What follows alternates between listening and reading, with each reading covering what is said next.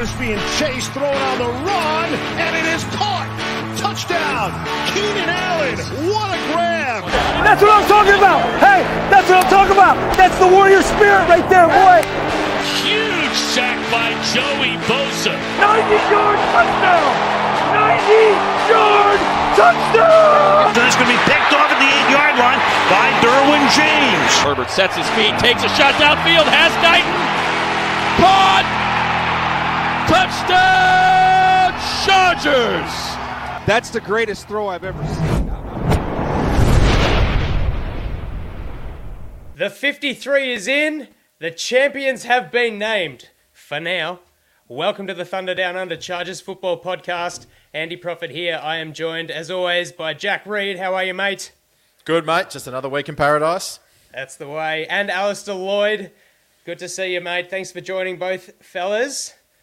Now, Alistair, I believe you have something to get off your chest before we go any further, so the floor is yours. I do indeed. And I've just prepared a little statement.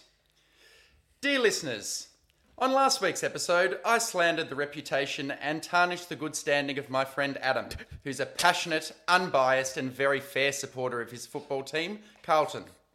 My legal representatives have advised me to withdraw those remarks, and on their advice, I withdraw them. Adam never blames injuries for his team's perennial poor results, nor does he use them as an excuse for their weekly losses. Adam is a great chef, has a likeable dog, Dante, and if you're ever in Melbourne, you should certainly visit his restaurants, Dom's Social Club and Dexter.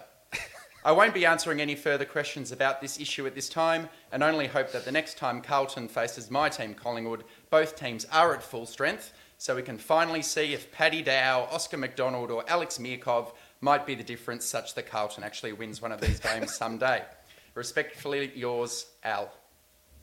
Okay, Dan. Bit of friend and AFL chat for the listeners there, and to our good friend Adam. Oh, that was Apology good. was due. Didn't deserve to have a swipe at you like that last week. Shout out once more to you guys out there, our listeners near and far. Thanks very much for your continued support. Please do us a solid. Hit the like and subscribe button if you haven't already. It really does help a lot, and we appreciate you. So, as I said, the 53-man roster has been named and changed a little bit since then, and we're keen as anything to sink our teeth into that. Also on today's show, Alistair's whipped up a little segment of his own, bit of fun, bit of community sort of interaction to cap the end of the show off, and we're a few days past a 27-10 defeat to the New Orleans Saints. The last preseason game, so guys, let's break this one down through the groupings. I'll get us started off with the passing offense.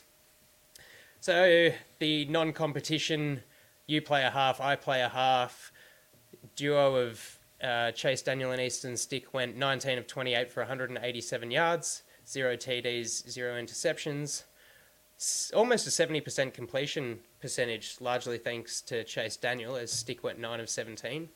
0 turnover-worthy plays, but as I said last week, no competition here, and there was nothing really exciting. The line didn't really help too much, and well, before I just say it all, Jack, give me something from the passing offense. Yeah, I'm a bit like you, really. There's sort of not much to say. I had the quarterbacks last week, so yeah, I mean, we know that Stick and Daniel have both made the squad, and whatever that means, and a lot of people have been chastising it. Some people say it's fine. Ultimately, I think I heard it well put today. I can't remember. I think it was Money on the Chargers pod. He said, the quarterback likes the room. Keep it the same. So it is what it is. We weren't expecting anything else. The Saints were playing a bunch of their starters in the first and second quarters. There was not going to be much hope for either of them to do much. Al, anything from you? Yeah. Good to see a couple of individual performances, I guess. I thought at least Jalen Guyton had his moment in the sun. We've been waiting for that to happen in a game.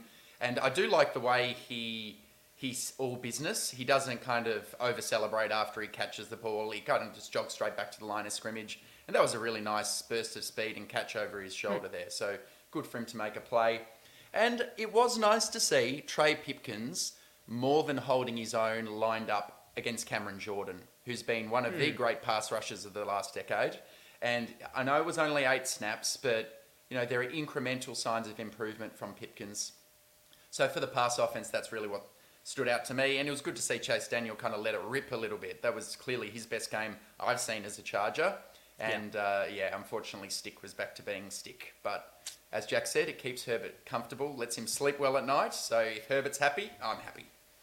Yeah, I'll second that. I thought Pipkins and both actually Solier did, watching it on tape, they pass blocked really well. The run blocking was something to be left to be sort of focused on or less focused on. But I thought both of them, Pipkins, 8 snaps, not many, but Solier was actually quite good in the pass blocking too. So well done. And we can't, this is a broken record, but Zion Johnson, man, the guy's built in a lab. That's what I heard this week. He's lost a lot of weight, I feel, and he's just turned it into pure muscle. That's going to be fun to watch. We say it every week, but so good. So good that he's played all 3 games, no injuries, and he's clearly improving each time he gets out there. Lovely. Phenomenal. Absolutely. Brandon Jaimez was a little bit disappointing, actually, in pass protection. 3 hurries. Obviously has done enough on the line in second and third teams reps and on special teams to land himself a spot. All right. We very much look forward to watching number 10 under centre in a little over a week's time. Please. Itching. It's about time. Itching. All right, Jack, the rushing offense. Oh, yeah. Well, the only thing I think to focus on, Kelly, 6 for 40 yards, and I think that hurdle of Marcus May was incredible to see. Fantastic athleticism. And you know what? We go back a couple of weeks and we say that Eckler has been saying to, who's going to step up and grasp that number 2. I truly believe, and we'll get into the Sonny Michel signing a little later, but I truly believe he is the number 2. So well done, young man. Really, really well done. You've done it. The pop's there. The speed's there. The power's there. You've done it. So he should be very, very proud. And the running back room is looking deadly. I want to double down on that. It might be as marked a transformation between one year to the next. I can, immediately recall of a Chargers player, other than, Chris Rumph is almost doing the same thing himself. But it's more, you don't often see these ones where someone looks like they're not up to the level and they're going to get cut. And then, through sheer hard work, and clearly he's changed his body significantly, he looks like he's faster, stronger. That hurdle was legitimately impressive. He flew over that defensive back. So I'm looking forward to seeing him. I don't know what his role will be. As you said, maybe we can debate that a bit later, how he'll be used, where he'll fall in the depth chart. But I don't want to speak about any of these other running backs because Josh Kelly's deserved it all preseason for his outstanding work. Yeah. He followed up with a bit of good chat on the sideline. I think maybe at halftime or something. Just going, no, I've done it a fair few times before, so I was pretty confident that I could just jump over that guy. And it formed a nice little battle between, Marcus May on run defense and our rushers. All right. That's same for me. Run blocking, I thought was pretty average as a whole, but Zion Johnson was once again right up there. Yep, on the Roundtree touchdown. Right behind him. Yeah. He's looking good. He's coming real good. Yeah, so that's pretty much an offense that just couldn't really do a whole lot. And it was kind of worse to watch than the week 2 game. Moving on to the defense, the passing defense and pass rush. Yeah, it wasn't a great showing. They conceded 205 yards through the air on 24 attempts, so 8.5 per attempt, which is a strong offensive performance. Yeah. Early days, it's difficult to form an assessment when the Saints had their full starting lineup in. On the Chargers side of the ball, off the top of my head, I don't think there was a single starter. So that's a significant difference, and it showed. Winston looked sharp. Olave, Landry. I mean, these guys are in a different class. Of course they are.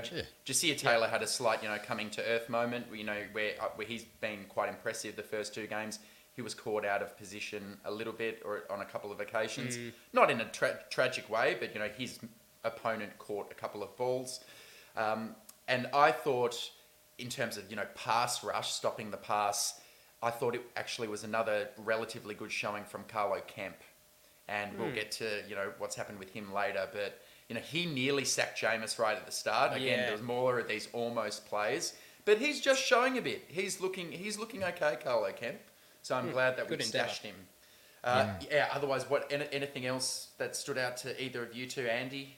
A bunch of missed tackles still in coverage. Yeah. I think we'll talk about that in just a little bit.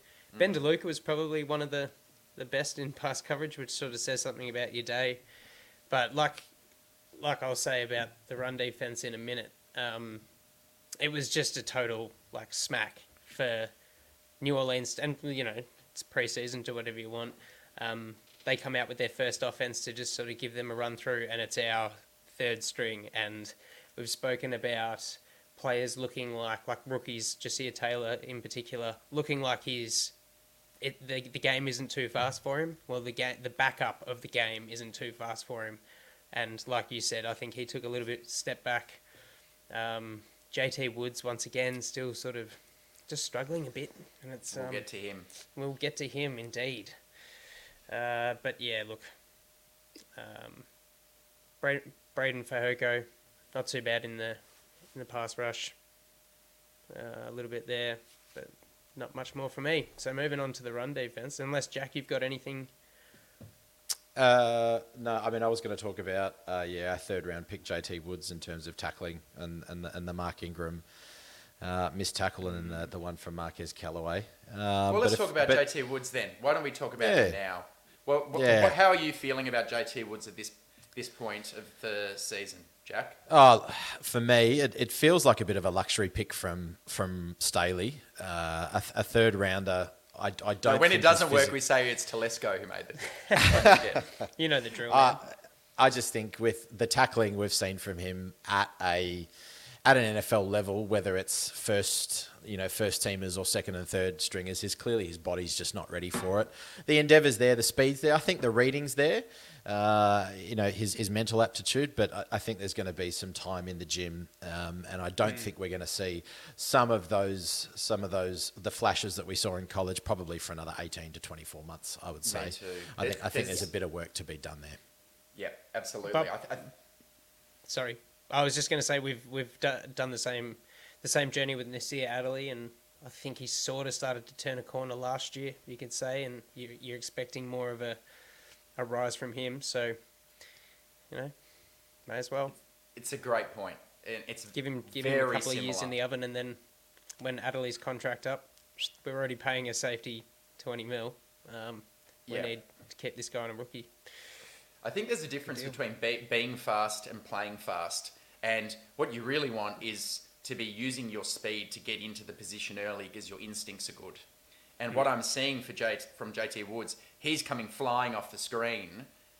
And the result of that, he looks like he's playing out of control because he's picked it up late and then he's using his elite speed to try to get to the right spot, but he's arriving there out of control rather than getting there early with that speed and then being in prime position to make the tackle. So you can see him thinking out there. I agree with Jack that the endeavour's clearly there. He's working his tail off, but you're seeing missed tackles, you're seeing flying around looking a bit out of control. Yeah, I think we might see, and we'll come to this, we might see some kind of a signing at that spot in the next few days. That group is now looking pretty thin, in my opinion. We're a Derwin injury away. You shouldn't ever say that, but we're an injury to one safety away from lacking depth. Yeah, I tend to agree with you on that one. Any more on JT? No, we're just going to have to wait. All right, the run defense.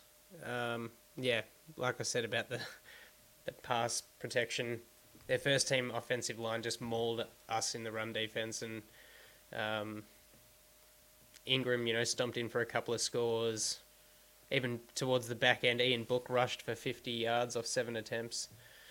Was there anyone, Jack, that stood out to you on run defense that, you could say, fought for their position that they may or may not have earned? Someone that you might feel is hard done by? Listen, I'm going to say this, and I'm going to call a player out here, and I will try and be as positive as I can. In fact, I'm going to be extremely positive, and it's probably going into our next segment a little bit. But I watched a press conference last night whilst I was eating my dinner, and I was very much moved. It was probably the most moved I have ever been listening to a Charger speak, and that's Braden Fajoko. That press conference that he gave after he knew he'd made the 53-man roster, I admire the way he eruditely was able to explain the feelings, and he was empathetic towards all the players that have been cut. He's been there. He's done that. He knows what it's like. He's been cut twice now, and he's finally made it. And that just goes to show the hard work pays off. And I think there's probably another couple of players, or at least there's one who is sitting perhaps above him in the depth chart that's probably looking at the work that someone like Fajoko's put in and gone, geez, I've got to step my game up. Braden Fajoko, thank you so much for that, because I thought it was incredible the way that you spoke. The way you spoke about the conversation with your mother and your father and your brother, fantastic. It made my week. So thank you, Braden Fajoko. Well done. I can't wait to see you out in the field. That's all I wanted to say on that one. Man. Yeah, I agree. And it was nice to see him give some insights into his relationship with the other edge rushers in the room and kind of giving him a hard time, like Sebastian Joseph Day in the film room, but it's clear they formed a really tight bond. Oh, yeah. Best buds. Yeah, and it does look, and I didn't mean to come down too harsh on JT Woods earlier either. You need to be patient with these younger players. And from that same position group, we're going to see the exact same thing with Otito Abonya. He showed some good things on tape against the Saints, but then there was a play which I shared with you both, and listeners, you can see it early in the game. Cesar Ruiz, who's a starting lineman for the Saints, walks him back 10 yards off the line of scrimmage in a running play. He just gets better leverage and just pushes him down with ease. And those little moments can probably be a little humiliating, because no doubt the next day in the room, your line group will go through each one of those plays and they'll circle you in front of your peers and talk to you about that play. You need to understand that it's a necessary part of your process and journey. And I think Fajoko spoke beautifully about that, Jack. I really agree. And it's also clear he's not taking anything for granted. He knows that making the initial 53, like we're about to discuss, means nothing. It can be a 24-hour affair. It can be 2 days. It can be 2 weeks. He knows he needs to continue working, and I think he's got the attitude to do just that. I just think this is our fifth, sixth pass rusher. He's standing in front of the media. He's not shy. He's not nervous. It was just so open and honest. I was gobsmacked. I had to stop eating my dinner, just being like, man, this guy's bringing me to tears. It was awesome. It was absolutely awesome. Takes a lot to stop you eating dinner, that's for sure. There we go. Yeah. Open the door there. Nah, yeah, wonderful to see. And, yeah, like the guy. It's good to have him, on the team for the moment. Tackling was a problem again in both pass and run defense. It's just concerning that we see it from guys on the field in these preseason games that are likely to be the depth pieces and our special teamers. Just whiffing on tackles and, 12 of them. Hey? 12 missed tackles. Yeah. And this is kind of flowing into the other observations from the game. So tackling was an issue. And you're right, you're not seeing your starters, so you're wondering what to take from these games. You know, I'm watching special teamers here, but that's a slight problem when you're seeing that many missed tackles, because those guys will serve a role on the team. For sure. I do have a question for you, actually, both of you, about whether you think it matters that the Chargers have gone 0-3 in the preseason. You've seen the Baltimore Ravens, who are now officially on a 23-game preseason winning streak, which is the other ridiculous side of the spectrum. But do you think it matters? Maybe Andy, you can go first. Do you think it matters that the Chargers didn't win a game this preseason? Does it bother you? Does it bother me? No, because I know what I'm watching and I know what I'm looking for, and I know what is a win for this team. It's not the score; it's the output from the guys that they're testing, the competitions that they're having at all the positions to find the right guys for the team. So for me, no, it doesn't matter that we're 0-3. I think we went 0-3 or maybe 1-2 last year, but I don't. I don't know. I don't think it really makes too much of a difference. Jack, what do you think? Does it bother you? No, it doesn't bother me. I think it's just different philosophies, right? If Khalil Mack wasn't the player that he is and the I guess the role model he is, if they were sitting out practice and, wanting to get rest, I go back to what Braden Fahoko was saying. It's clear that the development is in practice matches and is in practice. That's where the iron's sharpening iron. When we get to our preseason games, it's more about seeing those traitsy guys, those sort of the last sort of 10 to 15 players on the roster, show their stuff and let's see how you've developed. I think it's just a philosophical thing. Staley's a great teacher. There are some fantastic role models on this team for the younger players. The younger players aren't seeing, as I said, Khalil Mack just sit there being like just waiting. They're actually seeing a grown man come to work every day and going up. And I think Fahoko said something about Khalil Mack, that they were short on edge rushes in playing with the seconds and thirds. So Khalil Mack put his hat on and went out and played with them. Yeah. So they're getting tutored and mentored from the highest level, not by guys that have earned their spot and are being cocky and walking around being like, I don't need to do this. Every day they get in the building, they're training. So to be honest, the stuff we see on the networks couldn't really care too much, other than looking at those traitsy guys and seeing how that translates to the speed of an NFL game. There's one thing that does bother me, which is we're banking on this market improvement to our run defense this season. Now, it might be the case that that's going to come from Khalil Mack and Austin Johnson and Sebastian Joseph Day. That's our hope. We all know that they won't play all of the snaps, either through health or, just shuffling the roster. Through this preseason, I do not have confidence in really any of Tillery, Fox, Obonia, or Fahoko to stop the run. Fahoko would be the closest. I think he does have skills as a run defender, maybe very strong skills. But that's just one thing to monitor. I would have felt a bit better if our run defense wasn't quite this leaky, because it means we're an injury away to being maybe a bit like we were last season. Reasonable minds can differ on that, Jack. No, you think maybe they'll just step up and be better? Oh, I think it's a empowering philosophical thing. Do you say to your top tier linemen and go, listen, we want to see something from you? They're going, well, we're doing it every day at training. So I'd rather have as you said, okay, injuries perhaps, yes, but I still think you don't want to be a mansion built on mud. Yeah, but we haven't seen those interior defenders with Bosa and Mack on the outside. We haven't seen them with Cole Van Noy. We haven't seen them with, your linebackers. We haven't seen Staley throw different defenses around. We haven't seen them with a Derwin James in the box.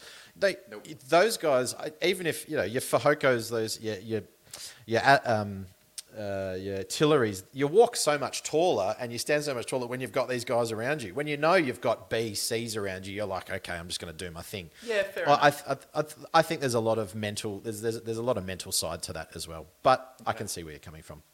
Before we move on, I wanted to say just one thing that maybe not everyone, it would stick out to them. But I got not concerned, but when Hopkins missed his second field goal from 50, it's a continuation of a slight trend from last year. So I quickly had a look at some numbers, because he nailed the first one straight through the middle. Get out the numbers.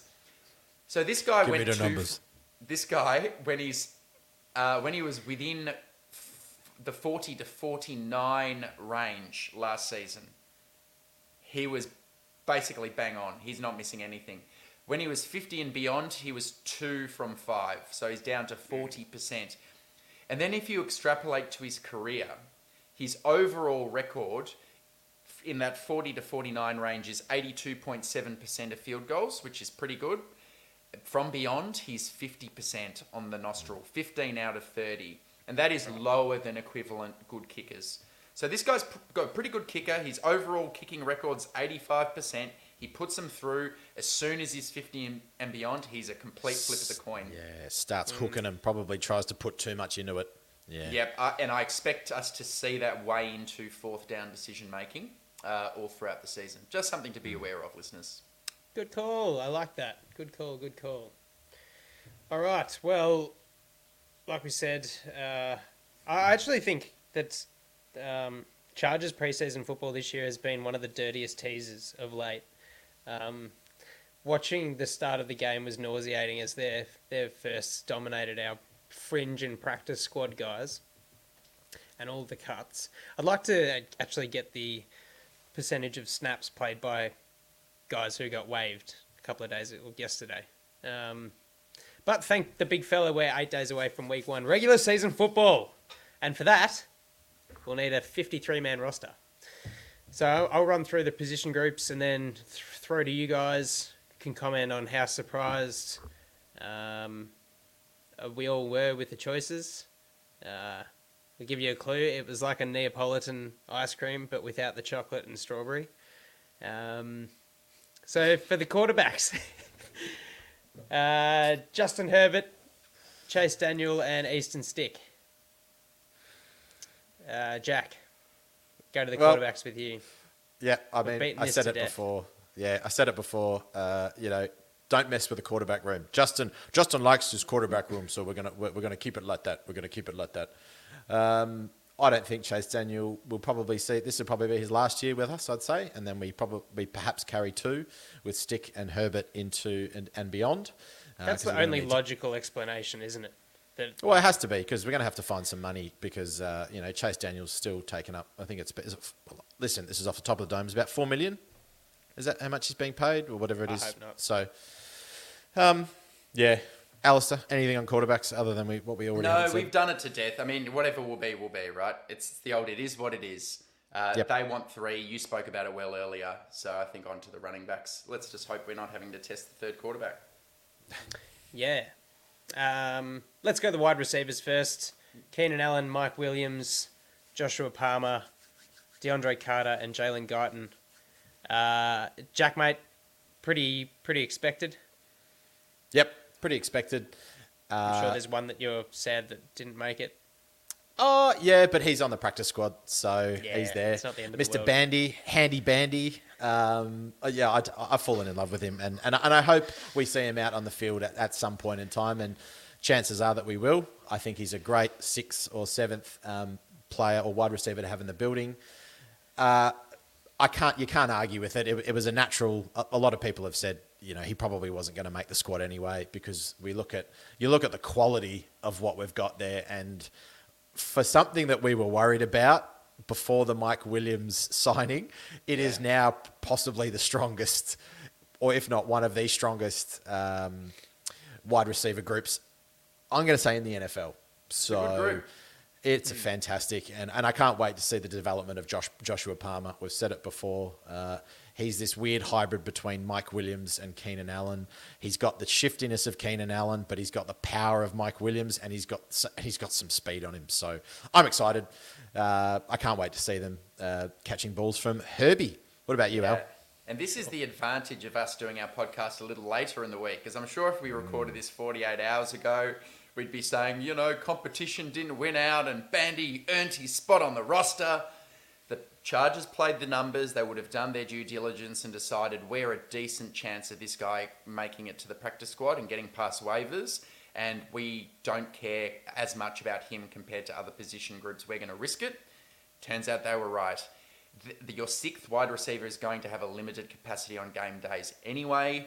Now, Kyle was making the point, who we shout out quite a lot on this show because he makes a lot of good points, but he was making the point it might be prudent to keep him on the roster because you want to ensure you keep him because in the future we may lose Guyton to free agency, have to cut one of Keenan or Mike. So then you've got him in the building rather than off on the Patriots, catching a la Julian Edelman or Wes Welker. Yeah. Wes Welker, yeah. All's well that ends well. He's signed. We've protected him. He's one of our 4 protected players on the practice squad. So you get, Handy Bandy for one more week, Jack? Far out. It sounds like Jack's been crying into his dinner and his cereal all week over this. He's up and about. I am an emotional man. I'm an emotional man. Wheaties and tears. Oh. What about you, Andy? Any of these players you feel sorry for? Or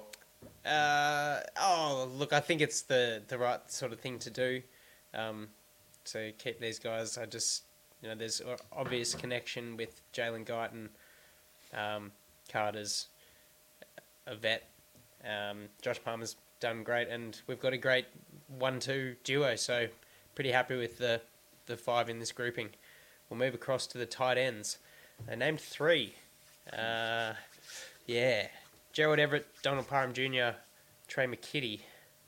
Al, I'll throw to you on this one. I'm sure there's going to be a good couple of Where's my boy? points of view. Yeah. Where's my boy? I was actually going to introduce you today as the tight end whisperer because you threw Stone Smart in your roster predictions when we did it far too early, and the next day he was in a moon boot. You sang Sage Dorada's song, and then boom, out the building.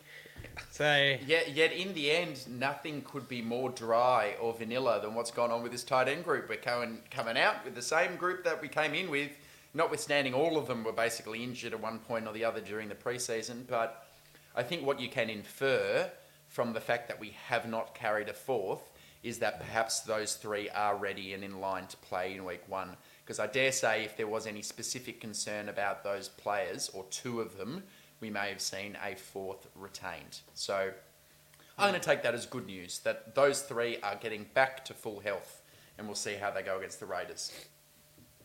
yeah, Or you could take it as this is not a position where Staley believes we need to be particularly deep. There's that as well. Or Lombardi too. With the amount of weapons that we've got out of the backfield, I'm sure we'll talk about in a second, and also out wide, why do we need to carry more than 3? Gerald Everett's still this unknown. Like, we really still haven't seen him, so it'll be fascinating to see what he's got. Heaps we haven't seen yet. Yeah. It's going to be a completely different team. Just as this is really random, but shout out to Donald Parham, because apparently on the new Madden, he's got this X factor where he catches everything and he's causing a lot of people a lot of pain whilst playing Madden. Did see that on Instagram. So shout out to the 6'8", 240-pound big man. Can't wait to see you back out there, man. Good on you. Absolutely. For me, I was a bit surprised just because of the lack of availability of this group throughout the off season. And then I watched Chase Daniel just toss a little reverse to DeAndre Carter, and Carter got stuffed like 2 yards before the line of scrimmage. Trey McKitty, as the sort of the immediate lead block, just whiffed on 2 guys and just looked totally lost. And I'm thinking, awesome. He's probably our most relied on blocking tight end, and doesn't know what a block was if it popped up in his cereal. So, that's a bit of a surprise. We'll get into the practice squad briefly after we go through all these guys, but got one guy on the practice squad there. Not too late. All right, the running backs and fullbacks. We named 5. Austin Eckler, Joshua Kelly, Isaiah Spiller, Sony Michel, claimed off waivers. Very exciting. And Xander Horvath. Special mention to Larry Roundtree, who was, my guy, Xander. Shout out to Larry Roundtree, who was named initially, and then he got shown the door. So, bit of a fail from last year's draft pick. But they kept him on the practice squad. Yeah, kept him on the practice squad. He's there. Yeah. Yep. You're right. I'll take... This is kind of transitioning from the perceived lack of depth, perhaps, on the tight end, in the tight end room. I think we're going to see Xander Horvath be a weird hybrid pass-catching, blocking, jumbo package guy. You look at him; he's 6'3", 230. Like, he's not your typical 5'11" or 6 foot fullback who's stout. This guy's got some pop. And he's got the ability to wiggle out wide and short and wide when he needs to. So, even though we might be short at that position, I think we're going to be seeing a bit of Xander Horvath. Because I didn't think we saw a lot of him in the preseason, it means that I have a feeling that he's going to be kept. He was being kept just in the holster of Lombardi a little bit. So I can't wait to see. Yeah, I can't wait to see what he's going to be doing. I won't jump onto... It's early to call, but while you're on that, Jack, it's very early to call. Do you see him with the potential to be like a Kyle Juszczyk? I believe he might be. I don't think he'll be as speedy and as quick as Juszczyk because he's just bigger. But I think he's going to be very handy. There was that catch last year where Neighbours caught it. I think it was one of his only many, but sort of as a 15 or 20 yard pass on the. It looked like he was going to go route down the sideline. If you can remember, can't remember who the opposition was. But just having that as your, you got no Keenan. Keenan's covered. Mike's covered. Palmer's covered. Everett's covered. You've got Eckler's covered. All right, let's go to Xander Horvath. Who's covering a 6'3", 230 guy? Wheel route or something. Seriously. And you're going to have Stephen Anderson last year where he kind of sneaks out on a streak. Yep. Wide open, 30-yard chunk play. And good luck to a slot corner or a free safety trying to tackle that guy. He's just going to truck him. So, I can't wait to see what's happening there. Al, I won't take any more time, but talk about perhaps Sonny Michel. Yeah, you've lined me up. I'm going to slap it right down. So what would you prefer, Chargers listeners? You tell me. Larry Roundtree, the 6th round pick who's averaging close to about 2.5 yards per carry in his career, or you bring in this guy, Sonny Michel, 5'11", 215 pounds, ran a 4.54 40, drafted in the first round from the Georgia Bulldogs, elite school. 2-time Super Bowl champion. 208 carries last year for 845 yards for the Rams at over 4 yards per carry. 39 forced missed tackles. 21 explosive runs of 10 yards or more. Averaged 2.87 yards after contact. Had only 1 fumble last year. If you compare two different players, across his career, Sonny Michel is averaging 227 touches per fumble. Josh Kelly, 57 touches per fumble. Really good in pass protection. So this is it. This is it, Chargers fans. We wanted a slam dunk, short yardage back. We've settled for Isaiah Spiller and what he might be, but this is the smart move. Isaiah Spiller is not practicing at the moment or just returning to practice with a sore ankle. He's a rookie. You bring in a guy with championship pedigree who... and this is definitely now a theme, Staley's looking for guys who either went to these massive programs in college and are used to being around winners, or massive programs in the NFL that have won Super Bowl. This guy ticks both boxes. I love this signing, if it's not apparent already. Andy, do you love it as much as I do? Yeah, I do. I don't know if I did mention he was definitely on my list when we were going through free agents at the running back position. Sonny Michel was definitely on my list. He's a guy that's caused us problems in the past, and he's been...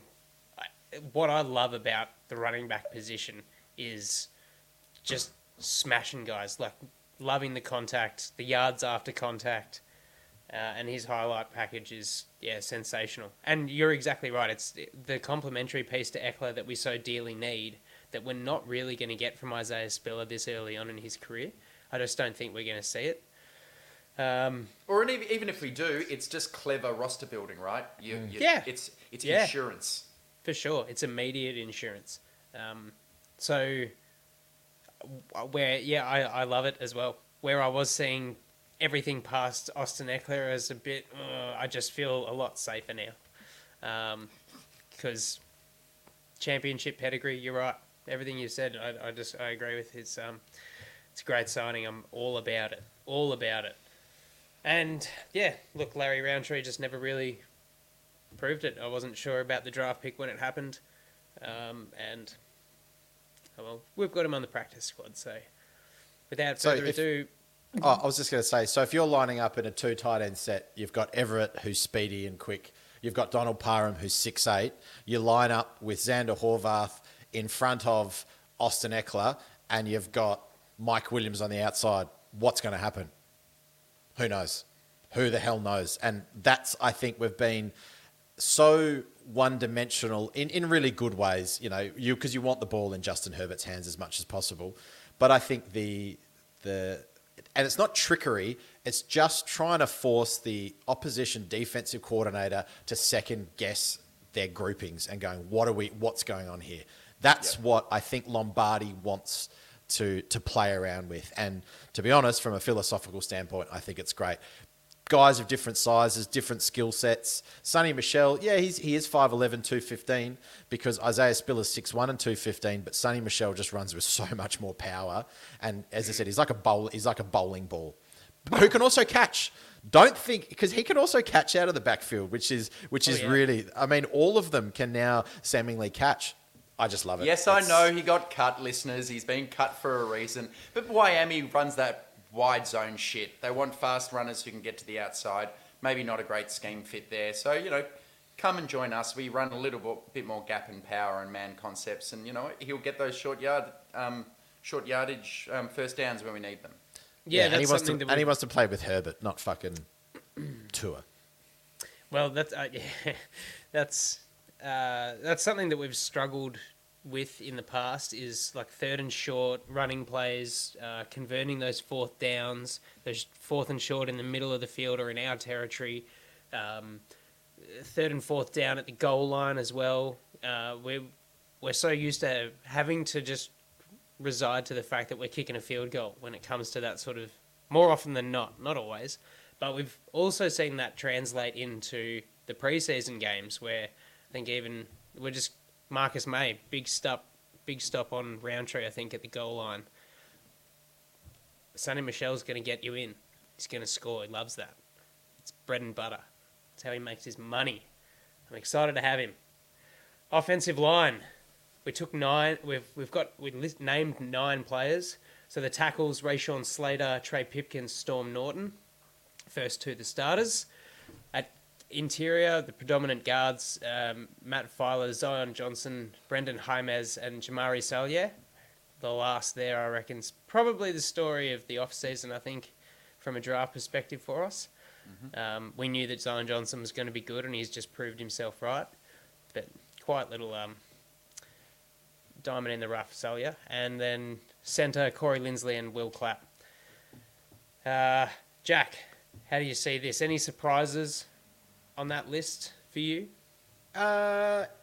Maybe not surprises, but I probably haven't seen enough from Jaimez to be sort of excited. I thought he might have developed a little more. He speaks really well. I think he seems like he's learned in his endeavours there as well. And he's learning from some of the best in the business. But yeah, I would have thought that he would be a few more steps ahead than where he's at. He's probably one of the weaker in the group. Storm Norton, we know he's a known entity. He'd be a swing tackle if we need him. He'll come in again on those big jumbo sets if needed for an extra blocker, or those goal line sets.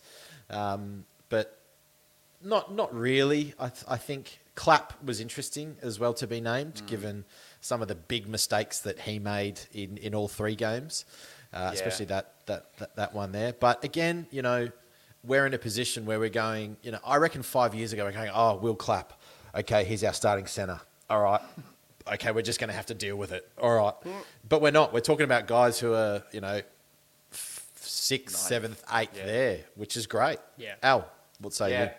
Yeah, I think the 2 at the back of that group, I agree that it's Jaimez. Although I was praising Jaimez 2 weeks ago, so he didn't have a great game against the Saints, but weeks 1 and 2 I thought he did quite well.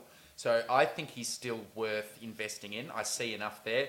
Bit worried about what position he's going to play. Is it guard? Might he be more natural at right tackle? Because the body type does not seem to suit the guard position. No. We'll see. But Storm Norton is now getting to that point where, okay, he was bad enough against the Saints, I thought, where there is a possibility they're looking for something better than that on the waiver wire. And I feel the same way about Will Clapp. I think those 2, it would not surprise me if in the next 5 days there is a signing, either a centre or a right tackle, and we've actually released one of those 2. That is maybe not a prediction, but it's something I think is possible. Yep. Yeah, I think. Otherwise, the rest sort of is set in stone. Sorry, go Andy. I think Jaimez is. I tend to agree with Jack. Would have liked to have seen a little bit more development from him. Really struggled in pass protection, whereas Jamari Salyer seems to have really exceeded in pass protection. Hasn't quite got the run game yet, big boy. But for me, he's above Jaimez on the depth chart. I think there's still concerns that remain at right tackle and the tackle depth, and I wouldn't mind. Yeah, Will Clapp's my other weak link. So that will round out the 25 offensive players onto the defense. Edge, surprisingly 3. Joey Bosa, Khalil Mack, and Chris Rumph. Jack. Without jumping the gun into the linebackers, I'm going to toot my own horn here a little bit. And I did say a number of months ago that perhaps we might be seeing Kenneth Murray rush the passer a little bit. It's a very, very short group with only Bosa, Mack. And who's that last one there? I've completely forgotten. Is that your idea, was it, mate? And Rumph, yeah. Yep. Oh, it could have been my idea. But you've also got Van Noy that's kind of going to be in that group. Yep. Wasn't my idea, but a lot of people said, I think, Alistair, you said, oh, his body doesn't really think about it. So, I don't know. I'm kind of happy that Staley came out and said that. Well, yeah, I see listed a linebacker, Jack. I don't know why you're claiming a victory there, mate. Well, we'll see what happens in the preseason. Maybe we'll put a bottle of wine on that one. Great group, to be honest. Yep. Easily, perhaps now with the improvement from Rumph, one of the strongest edge groups in the NFL. And I'm very, very happy to see Rumph there if either Bosa or Mack go down. But Staley said something interesting in his press conference, and he was talking about, when you're seeing these elite guys, these elite guys, they actually play over 80%. And these guys sometimes are the high 80s. These guys, they're just so good. They're guys. So I don't think we're going to be necessarily seeing too many injuries from Bosa and Mack. Hopefully, I'm sorry, Brandon Staley. That was an awful impersonation. But he says guys. He's a great guy. So yeah, I'm really happy with the group, and we'll probably be seeing Van Noy and K9 on the edge as well. Yeah. Why don't we go through the linebackers at the same time, Andy? Because there are some hybrid. Yeah, names. then we'll jump back into the interior defensive guys. Yeah, I think you're right. I think surprising to run on paper thin at this sort of group, because I think how good this grouping is, it will comprise a large portion, in my opinion, of this defense's success. And then you've named 6 linebackers, and you've got Kyle Van Noy, Kenneth Murray, who I'm on board with you, Jack. I think that was a great idea. We should definitely get him rushing the passer more. And then you've got the more sort of inside guys and special teamers on that group. So you are going to see a lot of kind of rotation. You are also getting a fair bit of pass rush from the rotational interior guys. So you can blend a few of those guys in with the mix as well. Al, were you surprised to see 6 linebackers named? We spoke a bit on the off-season, when we saw Kaiser White leave, we sort of thought, linebacker's just not a Staley valued position. So, yeah, we didn't agree with the Kaiser White deal at the time. Yep. But we kind of just go, okay, well, in Staley we trust. Let's say here. I take it as 5 linebackers. I do think Kyle Van Noy is going to play a lot more edge. He's only listed there because there's concern about Tranquil's health and or Murray. But nevertheless, I think it is somewhat of a surprise that Neiman and Ogbong Bamiga both made the team. I did think one of those two might miss out, and I still think one of those two might give way to some other kind of signing at some point, either off waiver wires. Because, look, Neiman did not play very well in the preseason, but he was the team's best special teamer last year.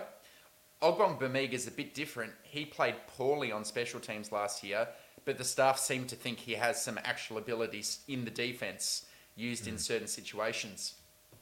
Interesting group. It's not our strongest group, but I think it's an adequate group for how Staley uses linebackers. We know he asks relatively little of them. It's really covering the linebacker in the flat, or if they kind of run, routes into the middle of the field. So I've got no issue, no qualms. If that's how they want to structure their defense, so be it. And it's good that there's some flexibility that a couple of them can play on the edge. As Jack said, it's either Van Noy or Kenny Murray or even Ogbong Bamiga himself, who has lined up outside the tackles before. So, yeah, not a bad combined group when you view them as a whole. Yeah, and I think there's a clear direction from Staley that he wants defensive players to be making tackles on special teams and bigger bodies, not your slot corners or your third or fourth running backs. I think that's probably what he wants. Yep, cool. All right, the interior defensive line, 6 players: Sebastian Joseph Day, Austin Johnson, Jerry Tillery, almost said Megan Fox. Morgan Fox, Braden Fayoko, and Same, but different. put on a bit of weight there, and Otito Ogbonia. Jack, you big men, you trench men. My trench men. I know there's a name up there that you might have liked to have seen. That wasn't there, Big Joe Gaziano. Yeah, I thought Gaziano played really well, not only in the preseason and showed stuff in the preseason, but also last year, coming in and really, proving himself. Listen, he's not going to be the greatest interior run stuffer in the world, but I thought he showed enough last year in some pretty tight spots. So he is on the practice squad, I believe, which is fantastic. So another plug and play guy. Other than what Alistair has said about do we know what this defensive line looks like against the run? We don't really at an NFL game. We're just trusting that Staley knows exactly what he's doing. Morgan Fox making it is an interesting one. He's another guy that perhaps might push outside a little bit as well and rush the passer because he's that little bit smaller at 275. So when you start to look at that edge group, you might actually be thinking, Staley might be thinking that he might actually be six deep in that edge group. Foxy is what he was calling him. Yeah, Foxy. Yeah, Foxy's a guy, man. Foxy's a guy. And I've already waxed lyrical about Fahoko. Jerry Tillery. Let me ask you a question. Let's address the elephant in the room. Jerry Tillery has made the team. A lot of people on Twitter are upset about that. He didn't show up to practice after that. He didn't get the extension or the fifth-year option he was after. Did not play well in the preseason games. We didn't have visibility of how he went at joint practices and scrimmages, so maybe he did something there. How do you feel about him making the roster at the expense of Gaziano, Covington, Brown? Listen, first-round pedigree, big levers. This is his fourth year. He's got the body that is almost prototypical. He's got the Calais Campbell kind of body with those huge, huge arms. And I think the way, again, this Fahoko press conference keeps popping in my head because it was so impactful for me, but the way that it seems that Sebastian Joseph Day and Austin Johnson and Mac are all keeping these guys accountable, there's not going to be a lot of room. If Jerry Tillery's not playing, they're going to tell him about it, and Sebastian Joseph Day is going to tell him about it and go, "Oi, dude, you've got to do something." We didn't see Tillery in the preseason games with your Days and your Macs beside you. And there is a world where he becomes a very half-decent interior pass rusher because the offensive line has got to deal with that many other elite players. And he's on a prove-it deal. How about the teaching perspective, Jack? How do you feel about it when you're leading a bunch of men and you've kind of preached competition as a determinative factor and merit? And if you rock up and if you try and you do well, you'll be rewarded. And yet you have this player who maybe seemingly is being treated differently based on, as you said it, his draft status. How do you feel about that in terms of if it's Staley's decision or maybe it's Spanos' son's decision? How do you feel about it from that perspective? So there, I think, lies the heart of this issue. And I wonder how much of a decision it is for Brandon to keep Jerry Tillery. I think if it was me, he hasn't. Listen, I haven't talked to the guy. I don't know him. How do I feel about it? I don't want to sit here and complain like everybody else because I think there's enough negativity in the world about charges, about players being cut and all this kind of stuff. Prove it, dude. Like, just go out there and prove it. Now the ship is built around you. You've got it. Come and show us your stuff. That's all I want to say, and that would be my messaging. Yep. That's it. That's all I really have to say on that. And I'll just to put a quick bow on it. What I do think is acceptable is when you look at this group as a whole and think each has different skill sets. And in Tillery, who has never played next to Joey Bosa and Khalil Mack before, what you have is a third down situational pass rusher who, as you said, is 6'7" with those crazy levers. Is that more valuable than Joe Gaziano or Christian Covington, having at least one guy in your team who can do that? I think there's an argument there. You've got some run stuffers, and then you've got Fox and Tillery who are lighter and can rush the passer. I get it. Yep. I think it's a well-balanced group of six for me. And Yeah. Look, I tend to agree with you. When you look at his Tillery's attitude, it sort of seems like he's been gifted this spot, so you can understand why people have been coming at him. But Jack's right. You got to walk the walk because your talk's been rubbish. So you got to do something. All right, into the secondary, the cornerbacks 6. Or do we want to do the DBs as a whole? Yeah, let's do it as a whole. As a whole, All right. yeah, I reckon. 10 in the secondary. So J.C. Jackson, Asante Samuel Jr., Bryce Callahan, Michael Davis, Dean Leonard, and Josiah Taylor make up the cornerbacks.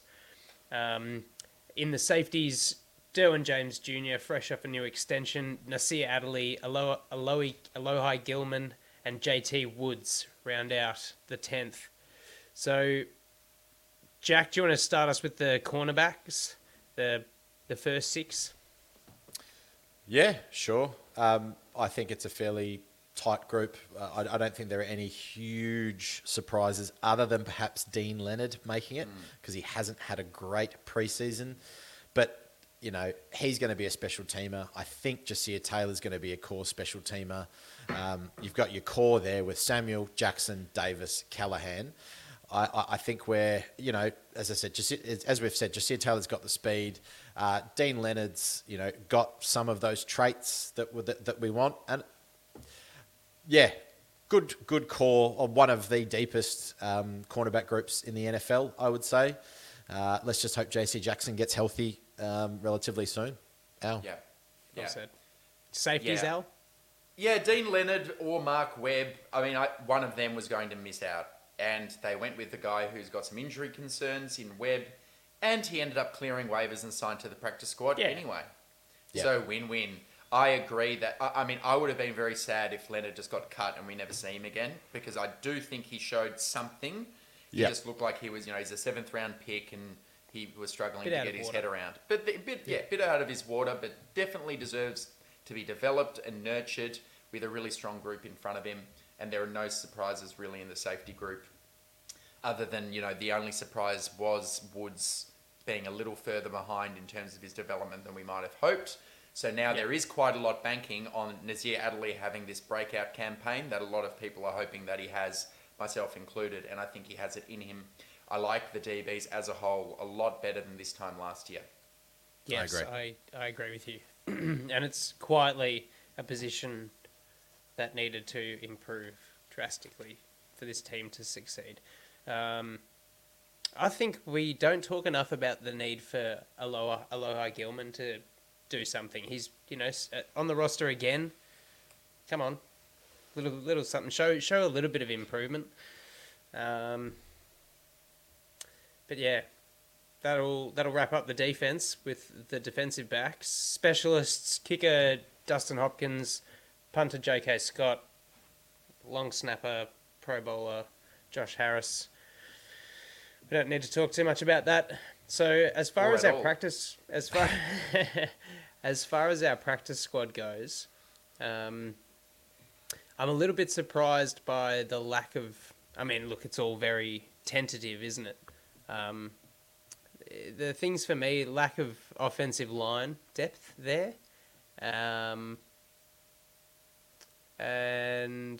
that was my main concern, and maybe the tight end depth as well, or just the lack of decent tight end depth. What are your thoughts on the practice squad, Jack? Shall we read out who's signed to the practice squad? Yep. Yeah. Certainly. So we've got on the offensive line, Zach Bailey, sort of tackle Zach Bailey and Foster Sorrell. Tight end, Hunter Campmoyer. Wide receivers, Michael Bandy, Joe Reed, and Jason Moore Jr. On the defensive side of the ball so far, Christian Covington and Joe Gazzaiano, defensive line. Linebacker, Tyreek Maddox-Williams. Outside linebacker, Carlo Kemp. And the DBs, Mark Webb, Raheem Lane, Keemon Hall, and Michael Jackett. So just to take over from before what you said, Andy, the interesting ones to me are Carlo Kemp. Alistair alluded to him earlier, and he popped off the screen for me last week. And the exclusion of Jamal Davis. I tried to figure out where he's gone. Where has he gone? Who's he been Couldn't picked see up anything. by? My understanding is he hasn't been picked up yet, and nor has he Okay. been signed to the Chargers squad. And there's room for one more signing. We've signed Okay. 15 out of a possible 16 spots. Yeah, okay. Right. Yeah, but as a whole, these are guys that have been in the building. Some of them have been in there for 24 months. You know, there's familiarity with the offense. We're not trying to get too many people off of other organisations' practice squads.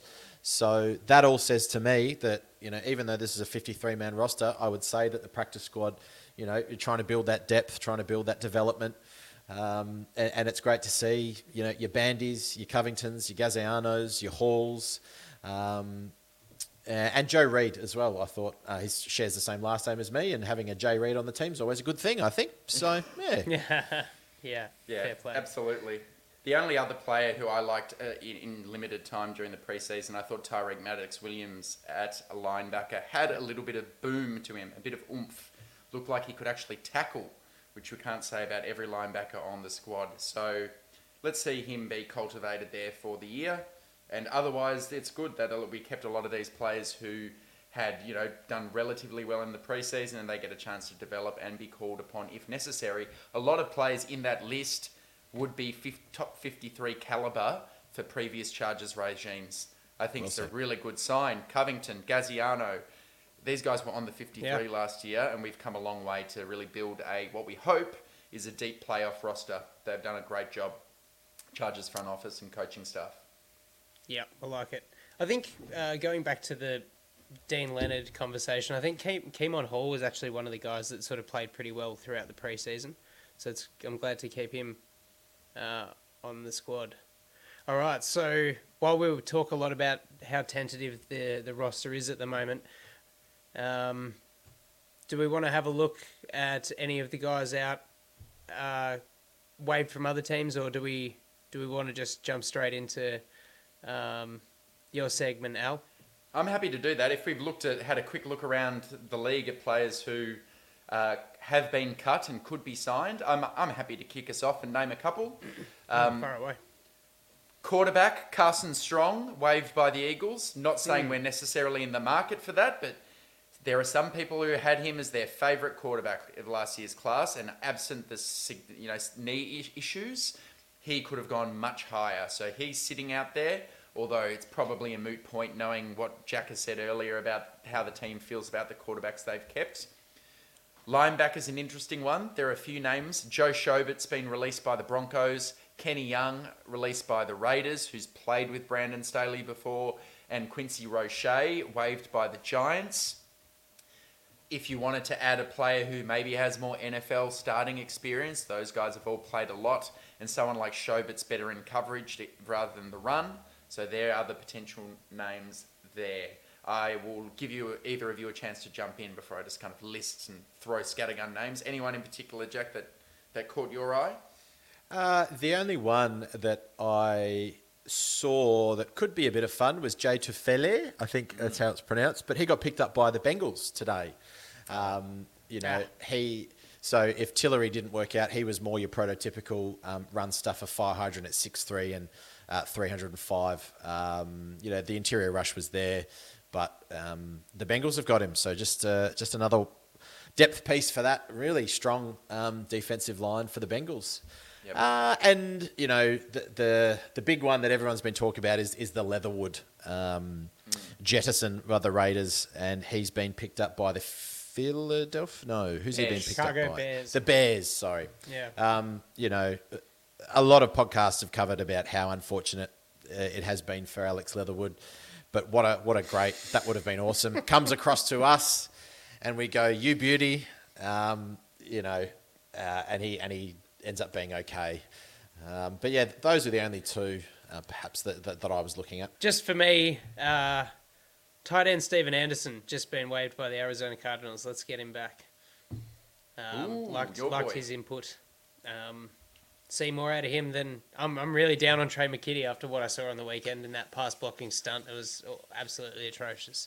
Yeah. And Steven Anderson's one of my gave him a shout out when he left, so bring him back. All right, without further ado. Say, Sirrat, whatever will be. Ladies and gentlemen, hashtag TDU mailbag. That's right, it is the hashtag TDU mailbag. Sorry, Kev Diego, you have to put up with me singing Sage Sirrat from now till time immemorial. We have some questions. We've put out the feelers to all of our listeners and we got some great responses. So thanks so much for that, everyone. And the first comes from Kev Diego himself, who asks, how do you think Trey Pipkins will perform versus a very strong Raiders edge group? Especially interested in Jack's point of view on this. I'm concerned that Pipkins is going to get blown up, screwing up his confidence. Jack, what do you reckon about that? Fair enough. And history would say that what Max Crosby did to Storm Norton the last game of the season, and all signs could possibly point to that. What I will say, however, is that you've got Zion Johnson next to him, which doesn't need to be hidden.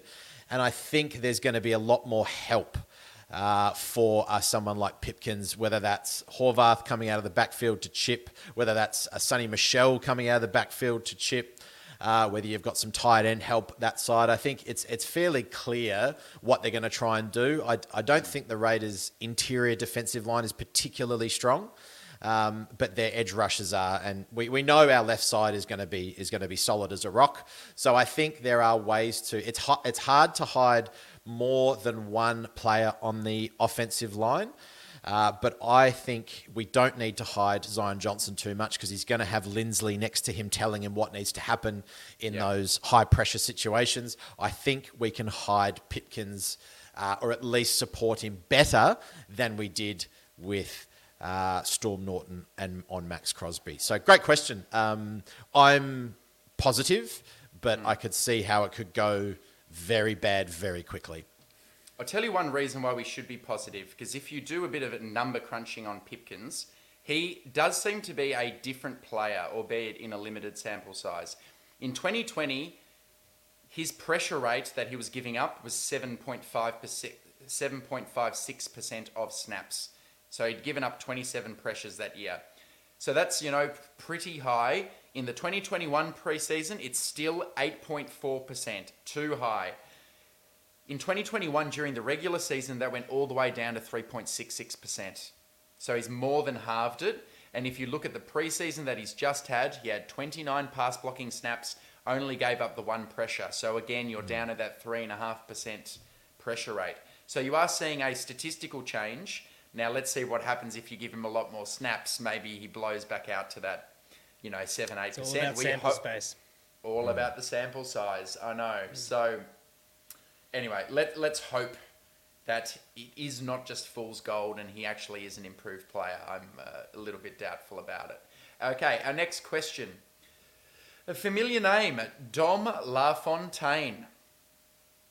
2 questions, in fact. We'll go the first one to you, Andy. How many games will Trey Lance start this season before he's replaced by Jimmy G? Good question. Oh, dummy. Not bad. Trey Lance. Before he's replaced by Jimmy G. Is it an over-under scenario, or is it like he's getting benched by this stage? How many games will Lance start? Will he start? I'm going to say 6, and I think it'll be a bit of a shared role. A bit of a shared role. Okay. The newly restructured Jimmy G too. The newly restructured. Well, Shanahan knows what he's doing, and he's going, I can't do this all year. Yeah. So there you go, 6. Okay. All right. I'm going to pivot, Jack, because we've got a few more questions. His other question to you is, as Jack watched the Jacksonville game last week, I want to know his thoughts on Travis Etienne. Will Etienne lead their backfield, or will James Robinson, who's been a solid performer, be able to hold on to the lead back role? Okay. I did watch that game. Okay, let me put it this way. I'll break down both players from what I've seen, and then I'll give my opinion. So I think Robinson was actually quite classy last year out of the backfield. He can catch, he can run, and is quite versatile. when I watch him compared to Etienne, though, I see more of a power runner than a finesse runner. But he's got really, really nice feet in tight spaces. I see him more powerful than what I've seen from Etienne. Conversely, Etienne is that finesse type runner, lighter on his feet, and not to say that Robinson's not light on his feet. Etienne's jumps are quick and they're sharp, and he glides, and he does have that hesitation behind the line of scrimmage. Etienne likes to get around the outside of his tackles, and I think Robinson tends to power himself through.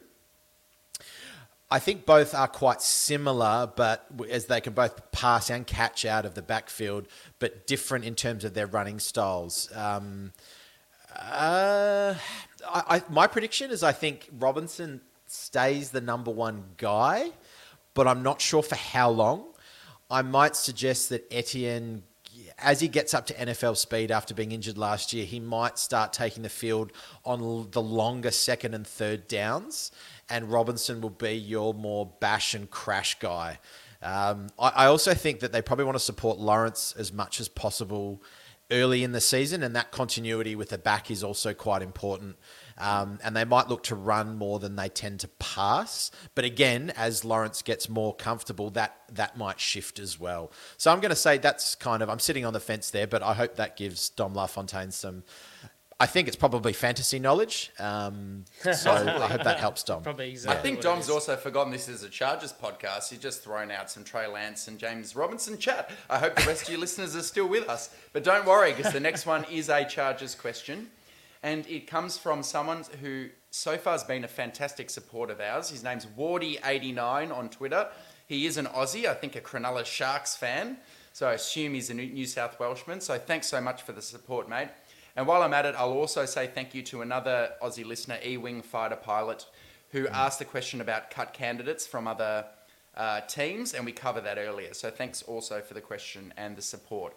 But Wardy89's question is this. With the new look offensive and defensive lines, which unit do you guys believe will be more dominant than the other this season? And perhaps this time we'll start with you, Jack. Oh, great question. That's a very, very good question. Statistics would say that with a quarterback like Justin Herbert behind the offensive line, it's probably easier for the offensive line to be higher graded. So I'm going to say that it's going to be the offensive line. I think our offensive line, the Chargers, is going to be top 3 in the league. Not followed closely, I think, by our defensive line, but I'm going to say our offensive line. Andy, what do you reckon? I think the defensive line has so much more ground to cover, but there was such vast investment in the off season, like we saw the year before with what we did to the offensive line, bringing in Filer, Lindsley, drafting Rashawn Slater. I'm going to go against you and say the defensive line. I'm going to say we're going to see an increase in pressures, hits, sacks, hurries, all those kind of pass rush metrics, and we're going to see just an improve on our run defense. So I think you'll see a more noticeable change in the defensive line. And they'll be more You know dominant. what I'm going to do with this one? I'm going to go legal style and break down the question. So the question is, what does it mean? What do you mean by defensive line? Are we including our edge rushers and the stand-up edge rushers like your Rumpf and Boza and Mack? I'm going to say yes. Surely. And what do you mean by dominant? When I think dominant, I think we're going to dominate you. And we're a pass-first offense. Our offensive linemen are back in pass sets about 67% of the time. When I'm thinking domination on the O-line, you've got these San Francisco and teams who like to run the ball a lot, like the Titans. Whereas the dominant players on this team are going to be Khalil Mack and Joey Bosa going on the quarterback. So this is going to be a more dominant defensive line heading into the season, in my opinion. So I hope you are happy with those answers, Wardy89. A couple more before we finish up, and it's our good buddy Kyle D. Dominicantanio, almost like he's trying to get another guest spot on our show. Are you just firing rapid-fire comments for us? Kyle asks, Sometimes the most talented team isn't the one that wins it all, but rather the team that matches up the best against the teams it faces in the playoffs. So that said, who, in your opinion, is the scariest matchup for the Chargers to be paired off against in A, the AFC title game, and B, who do you not want to face in the Super Bowl from the AFC? I might start with NFC. Yeah, so from the NFC. I might let you start with this one, Andy. AFC title, who don't you want to face, and Super Bowl? AFC title, who do I not want to face? The Chiefs would be the obvious answer, I think.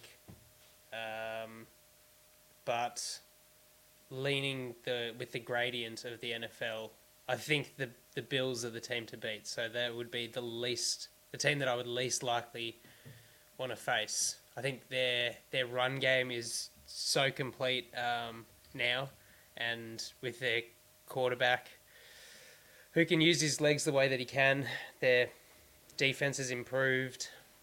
The defense was number one. It's got better. Yeah, and as far as the NFC goes, who would if we made the Super Bowl, the team I'd least likely want to face? I think it's the Rams. Ooh, okay. Yeah. I think, not to be boring and say, oh, they won the Super Bowl last year, I think it's the Rams. Okay. Yeah. Okay. Jack? I'll go the AFC first, like Andy did. I'm going to say, even though we competed well against them, I'm going to say the Bengals. Ooh. Yeah, they were my They're the team in the AFC that the amount of hoopla and hollering that would be around an AFC title game between Burrow and Herbert is huge, would be incredible. Both are very cool and calm under pressure, but the Bengals have been there before. So I think there's a little bit of what I'd love to see rather than perhaps less fearful.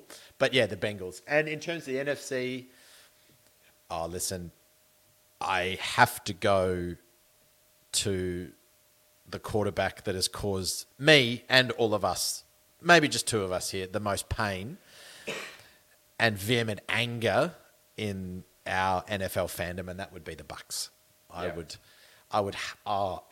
If we were beaten in the Super Bowl by Tom Brady in his last season, I would. I think I'd run through a glass door and just hope for the best. I'd throw my headphones away. Mike would be smashed in half. So that's my answer too for that, Jack. It's not even to do with being scared to match up on them. No, I just do not want that matchup. Yeah. Never want to have to eat all the humble pie for years of hating this guy, and all our friends would be laugh. I just could not take it. Left field answer for me on the AFC. I don't want to face the Baltimore Ravens. I was going to say that too. After last year, they smashed us last year, and their strength is kind of our weakness, or at least it was last year's weakness. They run the ball so well, and they're well coached, and the defense gets after it and caused Herbert some headaches. Yep. So yeah, I'd go Ravens. All right. One question left, and then we'll end with something I'd say is more rhetorical. It's the second question from Kev Diego, who asks, what one Chargers player do you think will be the biggest surprise this season? One good, one bad. I will give you a couple of seconds to have a think about that, because there are a few different candidates, and it depends what you mean by surprise. Is it a surprise based on last year's expectations? Is it a surprise based on what you've seen so far in the preseason? I'll let Andy perhaps start with this one. One good surprise and one bad surprise. Oh, a surprise. That's an interesting way of putting it. It's not... Okay, I will say a good surprise, even though the way that the off-season's been trending, it might not be a surprise, is that Joshua Palmer plays a good role at wide receiver 3. Okay. Jack, do you want to go a positive? Yep, let's go with positives. So that was what I was thinking, and could it, my initial thought, and I'm sorry if I'm taking this off you, Andy, but it was the Joshua Palmer good surprise, but that tied in with the bad surprise of the Keenan Allen drop off. I think that's what I was, and I hope Keenan Allen doesn't listen to this and think that it's going to happen, but it's, but I think I said earlier on a podcast, I said, Joshua Palmer has the ability to perhaps take that mantle off of Keenan, but I think that's an interesting dichotomy to watch, and how that plays out in the season. So that's my sort of positive, negative connected together in that weird switch. Okay, maybe Andy, we shoot to you for your bad surprise then. Now, is this something that I think might actually happen? You can interpret the question how you want, sir. I'm concerned that for all the excitement that we're bringing over with Kyle Van Noy, it's on the field, it's not going to play out as well as it might. It's a bit older. Yep. That's my take on it. For my Okay. negative. They're both really good answers. My good surprise is Kenneth Murray. His interview last week really told me he's on a path to retribution, wants to make amends. So the expectation baseline is really low with Chargers supporters. He's a first-round pick. Yeah. So I think there is a chance he's a pleasant surprise this year and actually exceeds our expectations, which are low. My bad surprise is Asante Samuel Jr. I'm just a little bit worried about a few things I've seen from him, and we had the concussion issues. He's a second-round pick. He's a ball magnet. People are expecting he's suddenly going to hit the ground and have 6, 7, 8 interceptions. So I'm a little concerned that maybe Michael Davis just outplays him this year, and Asante Samuel has another development type of year. All right. Just to end the show, we got a rhetorical question from one Milan Levy-Stevens. Can I please ask what the fuck Matt Patricia and Joe Judge have up their ass to get the Patriots offense into gear? I am worried, full stop. So I don't think we need to answer that. We don't want to give the Patriots any airtime, and that's why he's been so quiet this offseason. Yeah. he's never really a chirper, but it's just been auspiciously more quiet this year. Could I suggest that Matt Patricia has a rocket up his bum because he's a rocket scientist? You could. Yeah. Possibly. Not bad. I like it. Yeah. But the way that he's sort of built, you'd think it's more of a hot air balloon that's gone up and inflated out into him.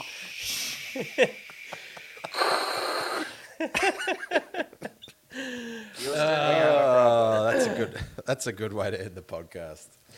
That's good fun. Well, there's the 53-man roster. We're hoping it sort of, who knows, thing might change the next time we speak to you all, guys. We've got a week before the season kicks off. We're going to preview the Week 1 Raiders game next week and do another little bit of fun stuff. So thanks for joining us again. We'll see you next time. That's all from me. Catch you later, guys. Thanks, everybody. See you guys.